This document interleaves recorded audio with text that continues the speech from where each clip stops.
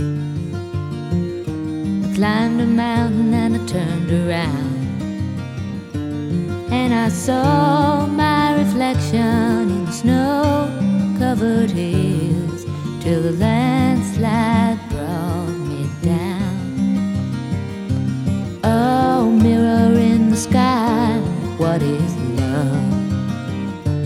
Can the child within my heart rise above? Can I sail through the changing ocean tides? Can I handle the seasons of my life?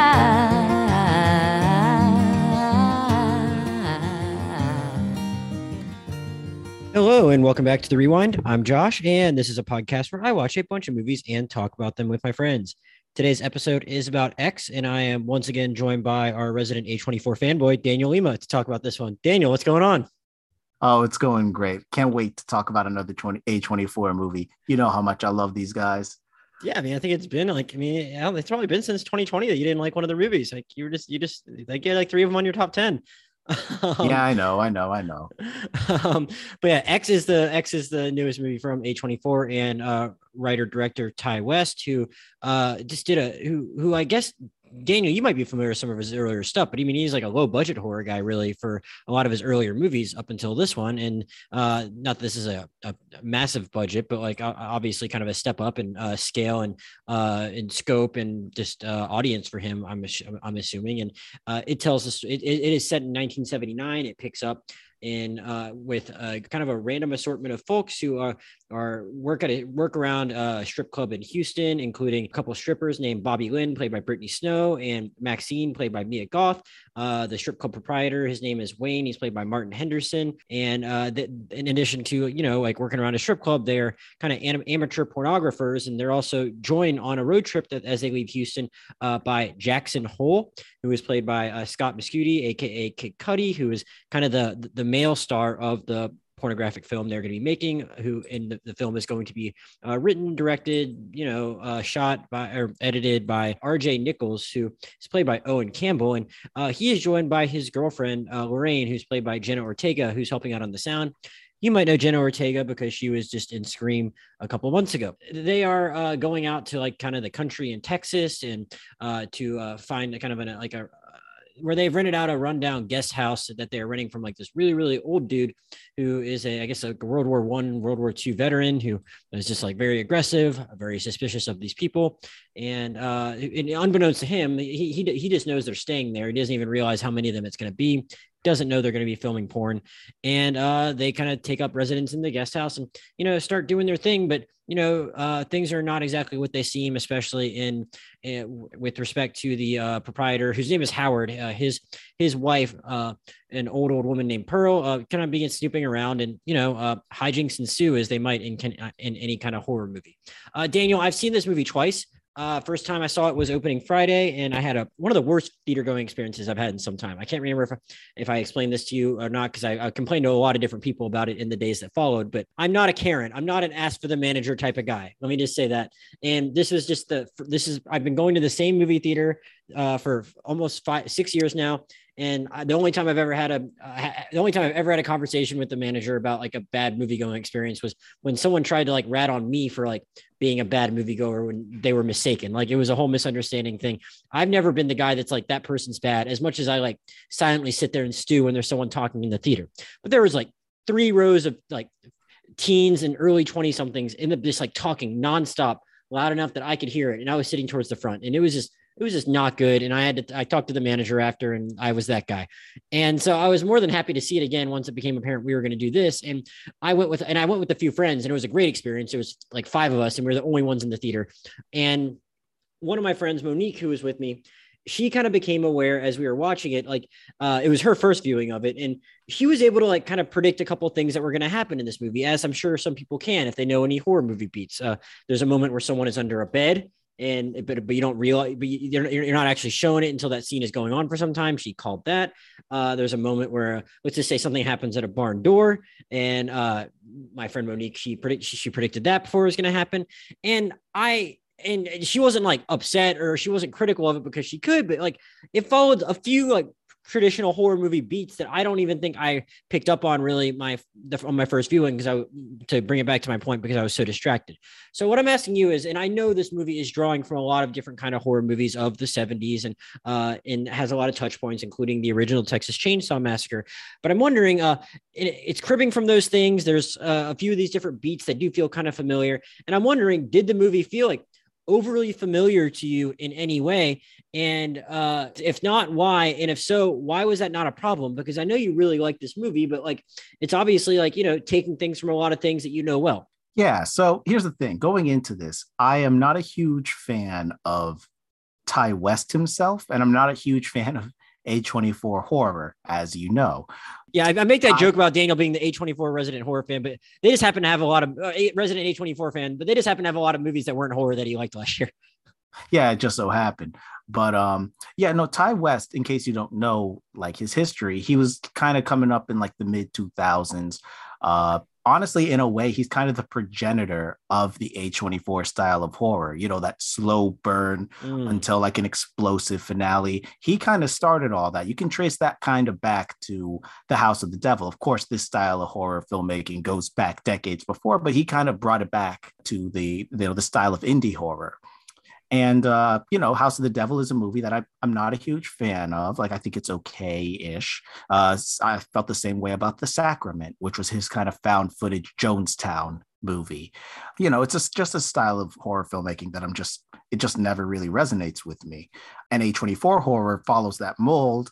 And beyond that, I always feel when I watch an A24 horror movie, something like an Ari Aster movie, that these are being made by people who do not like horror movies. And I think by their own admission, they're not horror guys in general. And I think it does show up in the filmmaking. It is reflected in the way that I don't want to turn this into like the Dissing Ari Aster podcast. Well, I wouldn't mind it. But, the fact of the matter is these movies do follow a certain sort of formula that's, very well trodden. And, I feel like the movies sort of lose something when they're being made by somebody who's either unaware or uncaring of the films that come before it. I think you end up losing something in, how you play with audience expectations. And, I think there's something to be gained in recognizing what's come before you, if only so that you're able to subvert expectations when you need to and play into them, when it would be appropriate. The perfect example outside of this movie would be like in Scream, the new Scream, where like in that scene where they're in the kitchen and they're opening and closing cupboards and you're just waiting for someone to jump out at you because you're aware that you're watching a horror movie. That's the kind of playing with expectations that comes with somebody who knows the genre. And here with this movie, here's the thing. It is entirely predictable. You kind of know where this is going just based on the premise alone, if you've ever seen a horror movie. I was actually listening to an interview with Ty West just before we started recording, and he was talking about like how, I knew that people were going to immediately compare this to something like Texas Chainsaw. And he was like, look, I think that I'm making something different from that.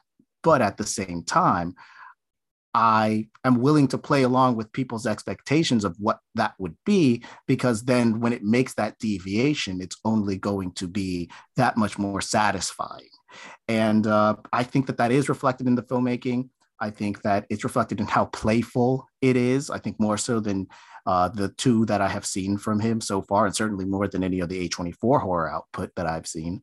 I think it's a movie in conversation with what's come before it. And it does so in a way that's rich and engaging, but also manages to key into something that's wholly original and actually speaks to something about how we view sex and violence and aging, honestly.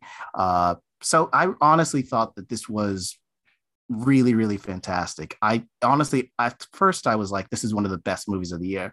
And on rewatch, I'm wondering if maybe this could be the best movie I've seen all year, hands down. Well, yeah, I mean, we're still early. So, I mean, it's not, that's not to say it can't obviously end up high on your list at the end of the year, but we haven't seen a ton of 2022 releases yet, I'd say. Yeah, but I know. But I already got 2 5 stars. Really? What's your other ones? The other ones were actually Scream. Oh, okay. I didn't that came realize you out in like Scream that January. much. Okay. Oh yeah. And also, what was it called? Living, the British Ikaru remake. Oh, okay. I don't even know what that is. But let me ask you. I'm not. I'm not. I don't want you to have to dwell, like you said, too much on like hating on Ari Aster. But when you say like it doesn't even seem like they like horror, are you saying that like it's almost just like they're too deliberate? Is it too slow of a burn, or is it something else that doesn't really work for you about that? Because I feel like this one, I feel like it does like go out of its way to be more entertaining, though you are kind of waiting a while till you see any blood in this one also. Yeah, absolutely. I think that again, he's not deviating from his model really with this one. I think that he is taking a more kinetic approach to the filmmaking than in something like The House of the Devil. But in terms of like comparing this to like another A24 horror movie, for example, how do I put this? So for like Midsummer, for example, Midsummer to me feels like a relationship drama with a little bit of horror tacked on to the end of an almost 3-hour runtime. You know what I mean? Right. And beyond that, the drama, personally, I don't find that interesting or engaging. I think that it, is way too long and, whatsoever. But I realize it resonates with other people. That's fine. It just doesn't resonate with me. But it seems like that's what he's interested in versus like the last 10 minutes where it turns into a pure slasher.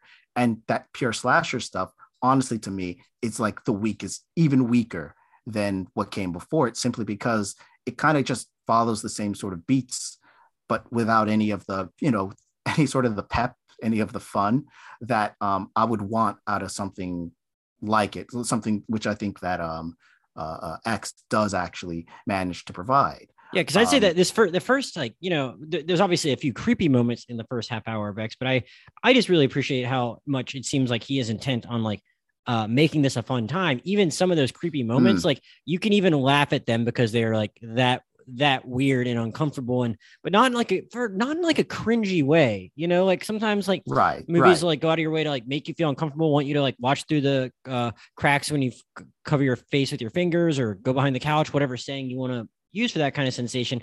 It's not that, even though some of the stuff with Pearl in the first half of the movie is hella uncomfortable, it was almost just like we're laughing because it's like, what is this old lady's deal? And that's like that's a different kind of hang that I didn't really mind, because and then everything else aside from that is like just legitimately fun, and there's even some very interesting filmmaking flourishes within that part of the movie that aren't even like what you're coming to a traditional horror movie to see, I would say, because again, there's not a lot of traditional horror going on in that stretch of the movie.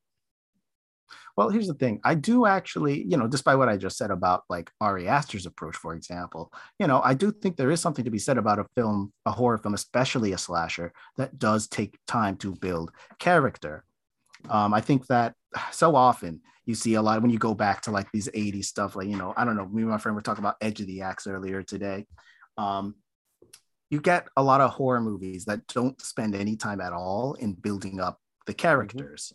And, sometimes you can have fun even without that, but it's so much more rewarding when you flesh out the people that are going to be, taking up almost the entirety of your screen time, especially considering that this is such a limited cast, and, make them feel like real people with ambitions and dreams. And because that's when the horror actually starts up, you are invested in what happens. You are invested in who lives and who dies beyond just watching the splatter. You know what I mean? And I think this film does do a very good job in establishing a character. Honestly, I would say I think all those characters are likable. Yeah, exactly. And I think that Ty West, honestly, as much as I'm not a huge fan of the stuff that I've seen from him so far, I think that he is uniquely gifted in his ability to build character. I think that another important aspect of the character building in a horror movie is that it justifies why characters would stick around for when the horror comes out. Because, often when you watch a horror movie, you're getting red flags being sent off, and you're like, if I were there, if that were me, I'd just leave. And or whatever. And there's like multiple good reasons for them here not to leave. Like, one, it's like not practical because of like where they're out in the middle of nowhere. But two, it's like they've done a really good job of establishing like they're at a very interesting point in time with respect to the adult film industry. And like they actually legitimately think they're on the brink of something big. So there is a lot of incentive for them to finish this thing. Right. And of course, with this one, admittedly, there's not as many red flags as like something like House of the Devil and The Sacrament. Sure. Before the horror starts up, it's just a little creepy. The couple is just a little creepy. But my point here, though, is that it's important to build character in preparation of the horror. And I do think that this does a great job of doing that. Let me think how, and it also keys into the themes of the movie. Like the core theme of this movie is actually, how we deal with aging and, how we appreciate the youth that we do have. These are, you've seen this premise before of like the young kids going off into like a remote area and, disturbing the locals. In this case, it's just two, this old couple who was hosting them. And, this is a couple who, have been with each other for decades and decades. But, at this point, sex is sort of out of the picture for them. They're old, they're decrepit. I'd say it's out of the picture for Howard. Pearl's really into it.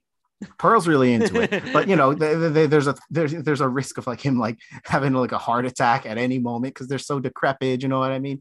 And you contrast their lives, their insular, very lonely existence together with like the vivacious sort of fun that these other characters have. You got Brittany Snow, who is like fantastic in this movie. I appreciated her performance even more going back to it today because she could be just simply the dumb ditzy blonde, right? Mm-hmm. But I think she plays it with a lot more shrewdness and a lot more wit than I think a lot of horror directors would give a character like this. I love there's this moment early on before they get there where like they're shooting like a B-roll of like Kid Cudi putting in gas in the car. And she comments as the director guy is filming, Brittany Snow comments like, if you film him from the top down, like it's gonna look like he's filling that pump up with his dick.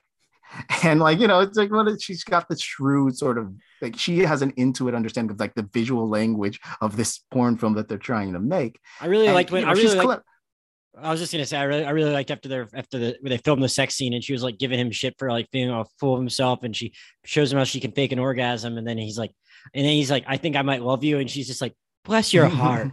Bless your heart. And like, oh yeah, at the moment where she's talking to Jenna Ortega, and she's like, do you help your boyfriend out with all his films? And Jenna Ortega's like, sometimes. Is that your boyfriend? And she's like, sometimes. Like, it's very clever sort of character. Hey, actually, I want to ask you about the performances, and I think we actually talked a decent amount about it, and we can just jump to some spoilers. I wasn't even sure I would do a spoiler section of this, but I think we actually did a pretty good job of talking around that. So I just want to second what you said and say, like, I really love Brittany Snow in the movie. I go like way back with her. She was in a show called American Dreams, like in 2002, set in Philadelphia in the 60s. And, she did Pitch Perfect and she did really not a ton else that's really like been like, just really broken through and been big. And I'm really happy for her. She did something against type and we seem to have a lot of fun doing it. I didn't know Scream was one of your 5-star movies. Are you a fan of Jenna Ortega as like one of our new, Scream queens? Oh, I am now. I swear to God, like she really killed it. She really killed it. I did not realize also that she was like Jane the Virgin, or was she in Jane the Virgin? Oh, I guess that might have been where she got her start. I never watched that show. Yeah, I've been meaning to. I've heard good things about it, and I certainly might get around to it now. She was in Studio 666, which was the horror movie from this year by like that band, that rock band, the Foo Fighters. Which I didn't realize she was in that. Like, she's coming around, and I'm very pleased to have her around. Honestly, RJ, was that the producer guy? Yeah, I loved that performance. I think that I was actually listening to an interview with Ty West, and he was talking about how like people were coming in to read for that character, and they were playing him off as like this sort of like hick, this sort of like perverted hick sort of guy who like wants to, just make dirty movies with young girls. But Owen Campbell came in and he was like, no, I'm playing an entrepreneur.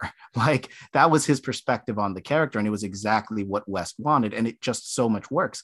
This character could easily just be like this sleazebag, but instead he's almost like a fatherly type to this core group of characters.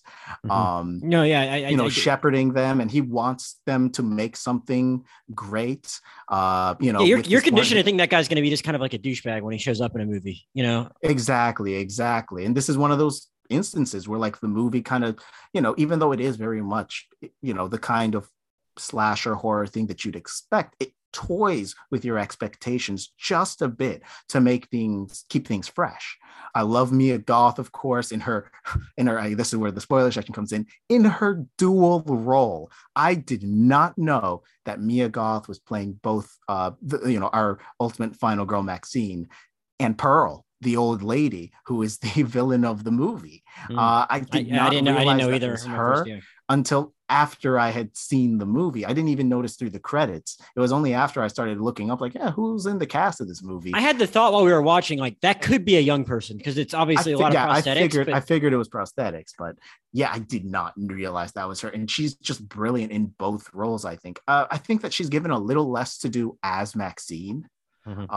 Than like all the rest of the cast, but as Pearl, man, like she really does key into like this sadness. And I one of my pet subgenres is old people reconciling with their past. And so this movie does key into that really well. I've been describing how young and vivacious and how fun this whole entire cast is. Even Jenna Ortega, like playing like the churchy sort of most conservative member of the group. We'll get to that part of her character in a bit, but like, she is like given like this life. There's this life to her, and then you look at Pearl, the old wife of the farmer who they're renting this bungalow out from, and she looks so longingly at these people and the experiences that they're having with each other. And she, can't help but think about her own faded glory, her own faded youth, and how she wishes to be desired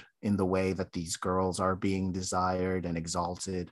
And it's honestly very sad. There's a wonderful little moment in the movie. I think it's my favorite scene in the movie. It honestly made me emotional when I rewatched the movie, where they're just the gang are just hanging out, right? They've just had a day of shooting. They're hanging out. Kid Cudi busts out a guitar, and Brittany Snow starts singing. Landslide. What? Landslide. Oh, is that the name of the song? I've heard this song before, but it's like I've heard it on like adult contemporary radio or whatever. Yeah, it's Fleetwood Mac. I knew that, and I don't know shit about music. Yeah, I genuinely did not know that. That's interesting. I'll give that a listen. But she's playing Landslide. She's singing Landslide, and like the warmth of this little shack that they're in and how close they are together. And it's contrasted in all these split screens with Pearl. Like she's just tried and failed at seducing her husband, who, puts her off because his heart. And she's, taking off the makeup she put on and taking off the nice dress and putting on this ugly frock. And, through the split screen, it's just the dichotomy of these two experiences. It's painful to watch. You feel for Pearl in that moment. And I don't know the last time a horror movie, a slasher movie at that, had made me feel like this for ultimately who would prove to be the villain of the movie. It's honestly like tremendous work. And I should actually note here, when I was talking about the split screens, this is, I think, the most stylishly directed movie that Ty West has done. Like he is a guy who knows his craft, even if like I haven't really appreciated how he put it to use. And here, I think that he instead of, the long takes and the really atmospheric sort of direction that he's done in the past, I think here he has plenty of like, he injects a certain life to even just the editing of the movie. I love the cross cutting that he would do in order to, make those scene transitions where instead of just cutting from one scene to another, you get a shot of the next scene and then a shot of the scene you're in, a shot of the next scene, shot of the scene you're in, shot of the next scene. Like, I didn't find that annoying. I feel like sometimes when directors do stuff like that, it kind of just gets on my nerves a little bit and feels too showy or makes it too disorienting. But like, it kind of clicked in a way that, I don't know, made sense. Like it'd be like one scene would be at a certain point, and then it would just, I think there was one point where like it like he jumped away from one scene and went to another and showed it in its entirety and then went back to the other scene. Like he did a lot of different things like that. I know what you're talking about. I don't remember where it was, but I just had that thought. I was like that. Oh wait, yeah. I think it's the barn. I think it's the barn door. It's the barn door. Okay. I mean, not the yeah, it's the barn wall. It's the barn wall scene. Yeah, I noted that at the time too. Like, because it shows a command of rhythm. This must not be an original thought, but man, I've been thinking about this so long. rhythm, man, it's the underpinning of every single form of art, I guess, outside of like something like a visual, like a painting, because you take that all in at once. But in every other form of art, you know, like film, TV, music, of course, where you're Podcasting. experiencing this podcasting, where you experience you experience it, you know, sequentially, because you know that's how time works.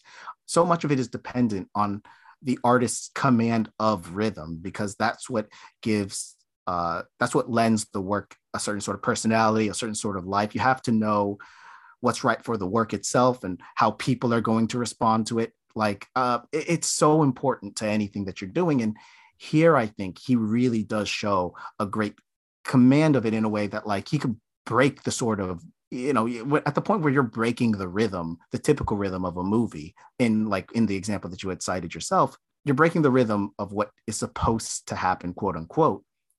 And you're doing it in a way that pulls the audience in rather than takes them out of it. And the ability to know when to make the rhythm wrong on purpose to draw the audience in, that takes someone special. So hats off to Ty West for managing to do that, because that's some tough shit. Yeah, let's talk spoilers now.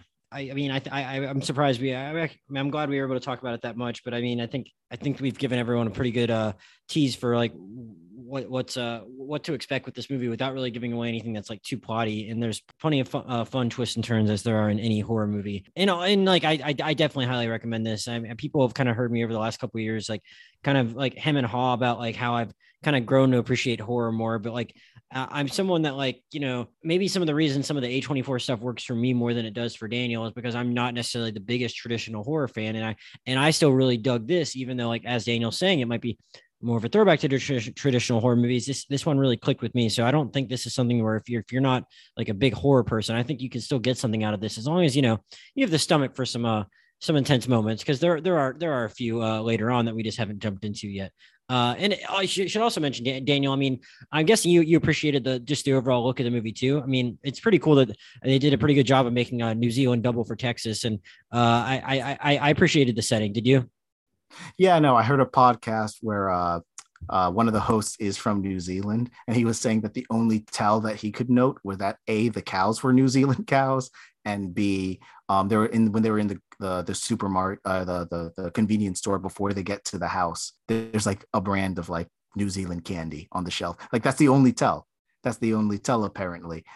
Yeah, I totally bought it. You know, I think when they pull into the farm, the director character is like, oh, it's got this place is going to give us some real great production value. And it's like, I will say that this is also, we should, I don't think we talked about it that much, but like, you know, this is a movie where they're shooting like an adult movie. And honestly, I don't know if, you know, like, of course, like what I like about this movie is that, you know, these people all have these dreams of doing something more. Like, you know, they're making this adult film, but they're making it at a time where an adult film is considered like respectable in a certain sort of way. They're doing this as a stepping stone to something else, which ties into like this idea of youth being like this promise of something greater versus like, you know, old age being like, you know, the time to revel in like dreams deferred, you know what I mean? And reflect on how life didn't turn out the way that you wanted to. That being said, I don't know that listening to interviews, it seems like West wanted to make a movie about filmmaking in a way. And I don't know how much of that really is in here. Like, you know, I appreciate it. I appreciate how much these people kind of care about. I like the care that is taken in, you know, the scenes where they are shooting the porno. I think that it does like it shows that these are people who actually care about what they're doing, which I guess makes, when, you know, when they start dropping like flies, it makes it all the more tragic, I suppose. But, you know, in terms of films about filmmaking, I don't know that this really hits that theme as well as I think he was hoping to. Yeah, I enjoy hearing RJ like kind of talk about his aspirations too, and just them talking about where they thought this could put them in the industry. But there's probably not enough of the filmmaking in it for me to really necessarily call it a movie about filmmaking, even if, like, you know, like you said, it does kind of like tie into like what it's trying to say about, like, you know, young people and having something to live for in a way that these older folks don't. So I do think that's definitely a point worth making. But yeah, now I think would be a good time for anyone that has not seen the movie to go do so and rectify that. I mean, I hope it's still playing in theaters by the time I get this up, but I mean, I'm sure like A24 does a pretty good job of getting their stuff to streaming once it's out of theaters. So yeah, one way or another, you'll be able to watch this pretty soon. So if you're listening to this now and haven't seen it, I highly recommend not listening any further. Daniel, I'm regarding any spoilers. I mean, we were just talking a little bit before about the different kind of things Ty West does here with respect to any kind of different filmmaking flourishes and all that, and how he's getting to, I don't know, I do think he gets to show off here and there. And I mean, I even thought I kind of talked around it in the first part of the movie, but I mean, it's not really a spoiler to say like what he does, I guess. I think you talked a little bit about the cutting back and forth, but like, I mean, it's not really a spoiler, but I was just going to say like one of the things I actually really enjoyed, just so I can be a little more specific about it now, was like the first scene with Pearl getting Maxine lemonade, but then, you know, being intercut with like not the first sex scene, but what leads up to the first sex scene in the movie. I don't know if that was something you had anything else to say on, but like I was almost more taken by that than I was with like any one of the killings. I mean, I just like really dug a lot of what he did, or that first alligator scene. I mean, was there anything that we didn't already talk about that you actually really wanted to highlight as something where it was like, oh wow, that was something that really impressed me with respect to how he shot the action or the horror or anything like that? Oh, actually, I'm glad that you mentioned the lemonade scene. I did quite like that, because I think that keys into, like, you know, the central theme of the movie, the youth versus old age sort of theme. You know, you have like these young people shooting like this scene full of sexual tension, and you know, it's playful and all this, and it's well lit, and you know, like there's a life to what they're making, and then you contrast that with the dank, ugly dampness of the scene with where Mia Goth is sitting across the table from, you know, herself, when it's Maxine and Pearl sitting across from each other, and how awkward it is, how it feels like there's something wrong, how gloomy, how empty it all is. And like, I do, again, it's just him using like a visual language to like hone in on a certain theme and make it like engaging to the audience. I did quite like that scene, yeah. And the alligator was fun. That first scene with the alligator. I'm a big fan of alligator horror. Well, alligator. I'm pretty sure we did do the podcast on Crawl together. Yo, that's right. I think that might have been our first. No. The Crawl didn't come out that early. But I think it was 2017. I didn't start the podcast until June 2018. I thought that was like in any case, Crawl was 2019, but yeah, no, we did that one. But yeah, no, I mean, that scene, it was just so simple. I mean, just to do the what's the camera angle where it's just looking straight down at her? I forgot what that's called. I honestly have no idea, but I know that it was like I think he said that in an interview that it was like a crane shot, like they just use a crane or a drone or something like that. That makes sense, but like it's just well composed little shot, and it's fun and it's tense, and it has that command of rhythm that you need for good horror. And they throw in just like Pearl in the background before she jumps into the water, and like it just sits in that moment, and it's like it's such an easy way to like kind of like make things a little chillier in the room, but you know. I just thought he did it very effectively. So it goes from doing that to like being like, oh, what the hell is this? Because I don't think you've actually seen Pearl up close at that point yet either. No, you hadn't. Yeah, so that I kind of dug that. So you go from whatever the creepy thing that is to just like having the whole entire theater really have their first collective freak out with respect to like what's going on with that gator. And like it's, I mean, I don't want to say it's manipulative, because I guess in some way, like all horror movies, like really like are trying to manipulate you and your feelings, but just the way it like just sat on her once you like knew where the gator was, it's like, you know, actually you don't know she's not going to die, but you kind of have a feeling no one's going to eat it that early. Yeah, exactly. Exactly. But it was still just like a really like kind of great exhale moment anyway, even though like I don't think I really thought she was going to die. They did a really good job of ratcheting up the tension. Yeah, no, this is where I'm like, it's important to you know, I know that like there are some people who are gonna hear me go like it's important to like be self-reflective on the genre that you're making, the kind of movie you're making, and they're gonna roll their eyes. I know Ben Lubin, if he ever listens to this, is gonna be, if he makes it this far, he's gonna be smacking his head on his desk. But look, the reason why I think that it is important is that at the end of the day, the people who are experiencing your work of art, they've seen other works of art. Like they've seen other works of art. So if you avoid that conversation and you try to pretend that your work exists in isolation of everything that's come before it, like you're not going to subvert any expectations. People are going to know what you're doing and it's going to come across as boring as hell. At least it does to me. So like, I think that Ty West is a director who is constantly in conversation with his influences with this movie. And it shows in like his command of that scene is a great example of it, where like, you see the overhead shot of like, looking down on the landscape as she's swimming, and then the gator starts coming towards her, and then you get the shot where she gets to the little dock, and you see the gator behind her, then she gets up on the dock and she like stays there, takes a breath, and you're in the audience going like, what are you doing, you idiot, get up in the, it's because that you're watching a horror movie, and he knows that you're watching a horror movie. That's why the shot's held like that. That's why it's framed that way. I love that sort of stuff. And it's the kind of thing that, if you aren't willing to engage with what's come before you, I think you miss out on that sort of fun. You have a little bit of a heart out. So I honestly think some of the other stuff is more interesting to talk about than the rest of the kills. I mean, we kind of already alluded to a couple of them anyway. Well, I should say though, that we should get to the kills, because at the end of the day, I was saying that's where I was going to go next. Because there's a lot of stuff with Pearl that we got to like actually talk about it aside from the kills. But like, I mean, were there any of them that were like that you found particularly interesting? Because like I said, like I think you probably could have seen the thing at the barn door coming, I think, but like actually I don't know if any others were like, and I think I mean people probably saw the one like coming with where RJ got it, but like I mean I thought they were all interesting in their own way, even like the one with Kid Cudi, as much as that was just a shotgun, like that was the most interesting interaction anyone had with Howard up until that point in the movie, other than Pearl, basically. So I think they all like had their they all had something a little unique and worthwhile about them. Were there any that particularly resonated with you? Honestly, that first kill is probably the lead up to it is that I'm sorry, which one was the director? RJ. That was RJ. Okay, my bad. But RJ, like he's just had a spat with Jenna Ortega, his girlfriend, because she ultimately decided that she wanted to be a part of this movie, even though she was just there to help him film. Did you laugh out loud with him crying in the shower afterward? I did. Like, bro, I do get it.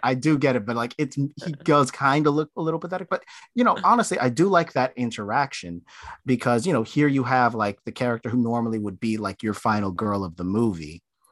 Because she's like above all the sexual lasciviousness or whatever that everyone else is engaging in. And she sits down, has a conversation with them about their kind of free sexuality. And they sort of get to her and they convince her that there is something to what they're saying. And then she wants to be a part of it. And suddenly the director guy who has been co-signing everything that they're saying, suddenly he goes, what? No, you can't do that because I said so. And there's an interesting dialogue to be had there in that, like, she's kind of forcing this down his throat in a way, like she just kind of says, I'm going to do this thing, whether you like it or not. And I like this conversation with Wayne too. Yeah, exactly. And like he, of course, it's like the director kid is like being kind of a tool he's being kind of a douchebag about how he's going about like expressing his reticence. But at the same time, you sort of do get why somebody in that situation would be reticent. And I honestly, in a way, I think that the movie, like, I think the movie, honestly, it's doing it on purpose. In like, she should have approached him in a different way about this, but also he should have reacted in a different way. There's a nuance to their interaction, but ultimately his response is to go, screw this, I'm out of here. He tries to leave in the dead of night. And this is where I think the movie gets interesting, and again, playing with expectations, because normally in horror movies, there's this kind of stock trope of like, having sex is punishment. Like if you have sex and you're free with your sexuality, you will be punished by the killer. And in this one, he's the only one who gets nothing. You know what I mean? Like he's the one who like rejects this kind of free approach to sexuality, and ultimately he's the first to die. The black dude doesn't even die first, it's him. And when it happens, it's sort of like Pearl kind of takes him by surprise, after he kind of like, is kind of patronizing to her, and she stabs him in the neck and stabs him, and she straddles him. Actually, she straddles him on the ground as he's bleeding, and she starts stabbing his neck and stabbing his neck and stabbing his neck. The blood goes onto the headlight of the van that he's trying to leave in, and like then it casts like this red glow on everything, like a giallo film, like an Argento, like a Bava film, and it becomes this release of sexual tension mixed with violence, which so much of horror is, which is kind of why Ty West in multiple interviews has said that like he wanted to make a horror movie about filmmaking, but he didn't want to make a horror movie about making a horror movie because that's too meta. But making a pornographic film, sex and violence has such an interesting history in horror filmmaking that like it just made certain sort of sense. And here in this scene, you really key into that. Like there is a release for this old woman who just wants to feel appreciated and loved and cannot because of how society sees her. That's her release. Finally, it's this bloody murder of this boy. And then she stands up and she dances.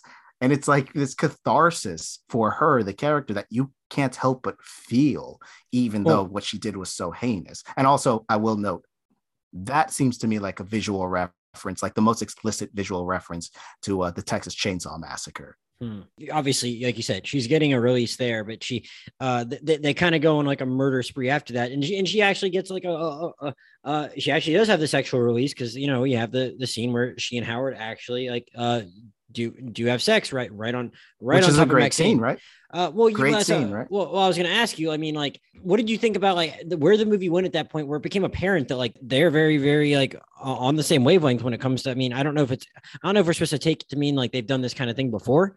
And I mean, yes, it is implied because aside from the one guy in their basement, like maybe they've like, to me, we're supposed to take it as like they murdered more than just that one guy before, Yeah, and then you see the car, which also is a visual ref. I have not seen Psycho, but I know the shot. It's a visual reference to Psycho as well. I have seen the Psycho car and I in forgot. The water. Yeah. I saw that and I was like, I see you, Ty.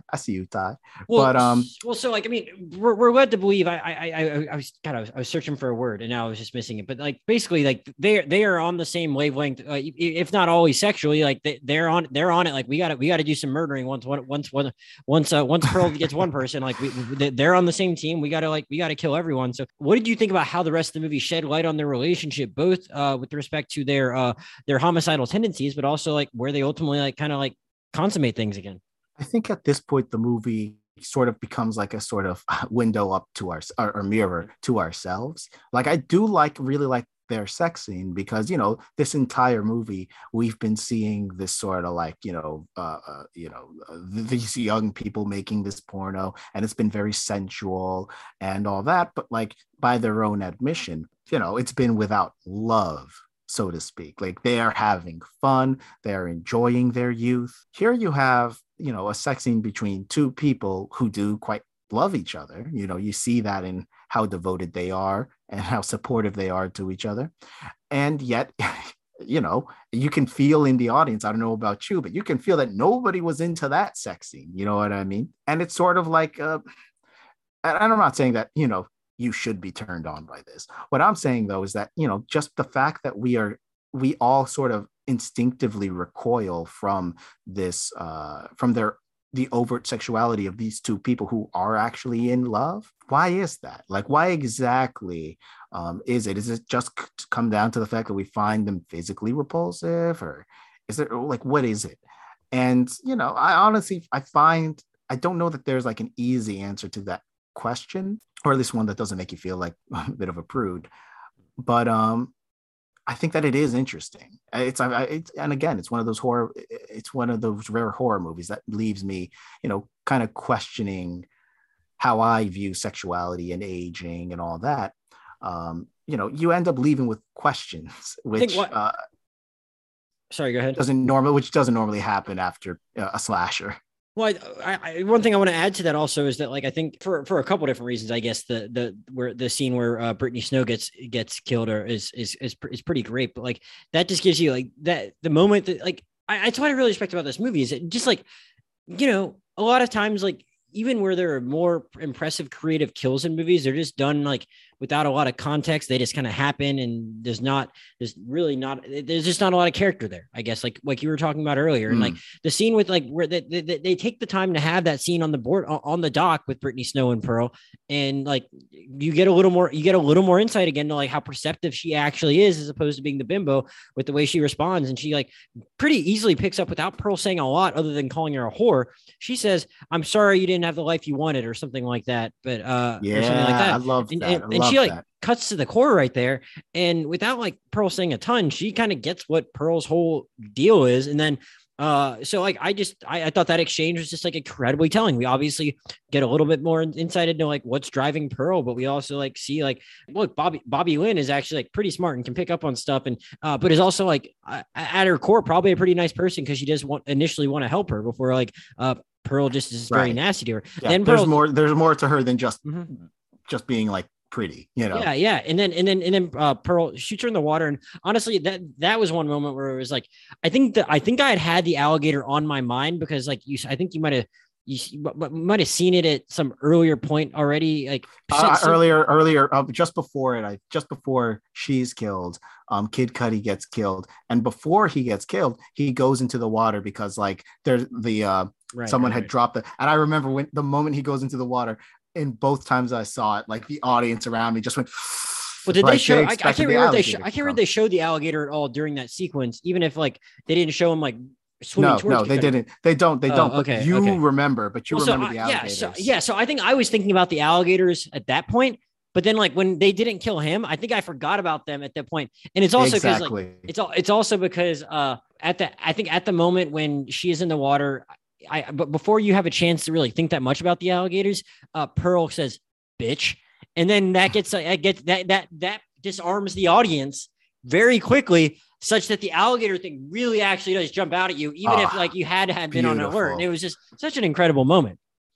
Yeah, I agree. It's such a great kill. Oh, and I know that I'm running a little bit out of time, but I will say that like when he gets to the finale, right? Jenna Ortega has been locked in the cellar, right. And at this point, it's just her and Maxine left alive. And you know, Maxine Jenna Ortega at this point had participated in the film, and you know, she feels guilty about what she did to her boyfriend and this and that. But the moment she's let out of the cellar, you know, Maxine is like, we need to stick together. But Jenna Ortega blames everything that just happened on her and her friends. And she kind of rejects this newfound embrace of her own sexuality. And what happens? Immediately, she's shot in the face. Immediately. It's so, again, weird to see a slasher movie where the comeuppance comes to people who reject that sort of free-spirited sexuality. Of course, everyone else does ultimately get it too. But normally, it's the people who are having sex and being free about it and happy with it that are kind of punished, quote unquote. Like you think about like Friday the 13th, you think about Bava's Bay of Blood with the dude getting speared while in bed with his girlfriend. And here instead it's the boyfriend and this girl immediately after she rejects the sexuality, where they end up biting it. And it's Mia Goth's like unwavering devotion to what she wants out of life, which does include this vision of her own sexuality and this embrace of it. She's ultimately the one who makes it out. I respected. I love that. I respected how right before that it actually was Howard Hart that did him in, and it was such a cool, such a fun way for like what's the word I'm looking for? Just a subversion of what you expect in that moment in a horror movie, that like someone eats it, but without getting stabbed or shot, and then just that, like, obviously it's very satisfying to see her drive off at the end. What did you make of the not even necessarily the revelation about what's coming in a future movie, but like what you see on the television screen at the end with respect to like, we learn about this preacher that we've been seeing on the TV the whole time. Pearl is actually his long lost daughter. I should have remembered that. I should have gone back and paid more attention to like what was on her face at the scene in the convenience store when it's playing there. I looked myself, and like there's like kind of like her observing the TV, but there's not much. There's not much of a reveal on her face. Yeah. What did you make of? What did you make of that? No. I think that like I just said, like, she's the one who fully, and like, in learning that she was the daughter of this preacher, it sort of kind of colors her embrace of this lifestyle, in the sense that, like, you know, you don't know where everyone else comes from, but now you know that she comes from the exact opposite of this world. Like, she had to fight to get to where she is right now already. So it makes a certain sort of sense that she's going to be the last one standing. And also, I just have to note that the moment that Pearl lifts that shotgun, fires it, and then gets blown back 10 feet through the door, I laughed out loud both times. And it's just no funnier moment. And then after that happens, the TV says, and that's what I call divine intervention. Like, that's the kind of zest that I want out of my horror, man. Was your audience, for at least for your first viewing, was there a decent crowd? Yeah, the first viewing, there was a really good crowd. It was like the first showing, and you know, horror people, they always know when the next thing is coming out. So I was going to say, I was wondering if your audience was kind of on your wavelength with respect to like laughing in those kind of moments. And, I honestly, I feel like I might have been the one to lead them, like, in a way. I think that, like, the fact, like, and also, like, in that moment before Kid Cudi gets shot, when, like, the farmer is like, "You've been walking around tantalizing my wife," and like Kid Cudi's like, "Yeah, okay." me and I should note the black woman next to me, like, I think we might have been the only two non-white people there, and like we start laughing, and then everyone else joins in. And like, we both knew that look. We were like, I need to get away from this crazy old white man. Like, well, I mean, I'm jealous that you had it. It seems like you had a better experience than I did on my first one. Like I said, I saw it with like 5 friends on my second viewing, but there was no one else there. But like, it was fun with them. But like, it's kind of cool to see it with an audience of people you don't know for this kind of movie, because it's a very fun experience. Right. Daniel, we're about out of time. Is there anything else you want to quickly say about the movie before we wrap it up? I will say that I do love that opening shot where, like, you know, it's through the barn doors. It kind of sets the tone perfectly for me, because, you know, you're seeing, like, the movie starts like in the morning after all this carnage has unfolded, with the cops are coming in and seeing what has happened, all the bodies around the farmhouse.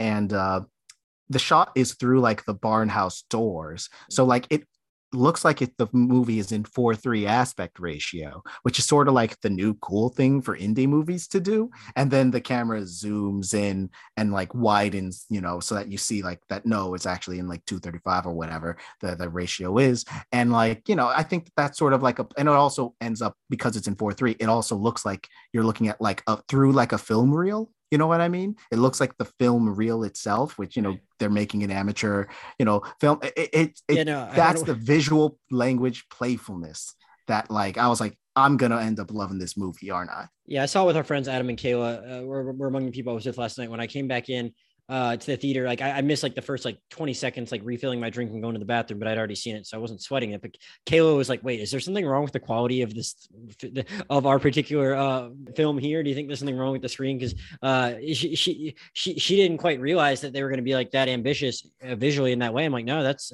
intentional. But yeah, I definitely appreciate the look of this film and what Ti West accomplished in that regard. And highly recommend people check out X. It's one of the best movies so far this year, and I would agree with Daniel on that. Daniel, like, you really are up against it to get to work, so you don't have time for your whole list of recommendations as usual. Is there anything else you want to quickly shout out as something that like is people might enjoy if they like this kind of thing? Man, I wish I had more time to have like a real list. Of course, you know, you have the obvious, like, kids going out into the middle of nowhere and getting killed off one by one. You know, you got your Texas Chainsaws, you got your Tourist Traps, House of Wax, Bay of Blood. People can look them up themselves. You know, I was just asking you to name drop a few. Okay, well then there you go. There's a couple, but I will say one. I have seen like 100 movies over the course of the last month, so like I've seen a lot of stuff. But one thing that does stick out, which kind of does tie in, Ticks.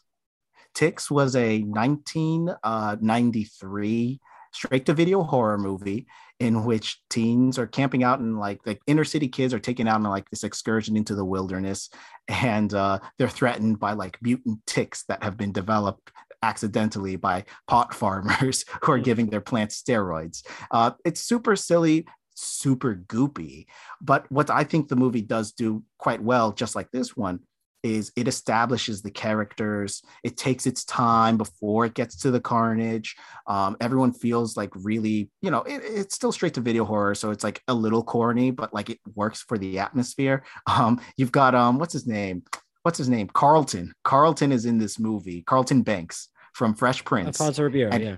And he is playing like the street kid, and it does not work. He does not for a second do you believe this man has ever seen the inner city.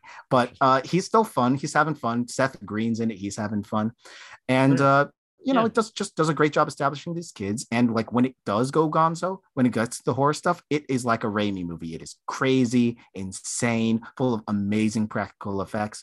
And you can see this movie entirely like on YouTube, on Tubi. Okay. It's easily accessible. All right. I will only be late to work, so I'm just going to say I watched Fresh on Hulu this past weekend. It's been kind of building a lot of word of mouth momentum. I'm honestly not 100% sure how I feel about it, but it is like very entertaining, and I think it's worth checking out. And we might have an episode on it at some point in the next few weeks. I'm still working on that, so I highly recommend everyone check it out. I think it's worth watching, even if you don't like it. You're going to have it's entertaining if nothing else, and I recommend that. As usual, Daniel's on Letterboxd at Felonious Funk. I'm Josh Chernovoy, JOSHJURNOVOY. I'm both Twitter and Letterboxd. Podcast email is the rewindmoviepod@gmail.com. Podcast Twitter is at rewindmoviepod. Coming up next on the podcast, I'm really not sure because we have a couple things we're holding until they show up on VOD. One of Daniel and I is going to owe each other some money soon because of Morbius. I haven't figured out that yet, but got a lot. I think it might be you. I think it might be. I think I might owe you. I think I might be owing you. That's what I mean to say. So got that coming out amongst other options in the next few weeks. Plus, just like I said, stuff I've held. So everyone, stay tuned. We have plenty of stuff coming up, and we'll see you next time.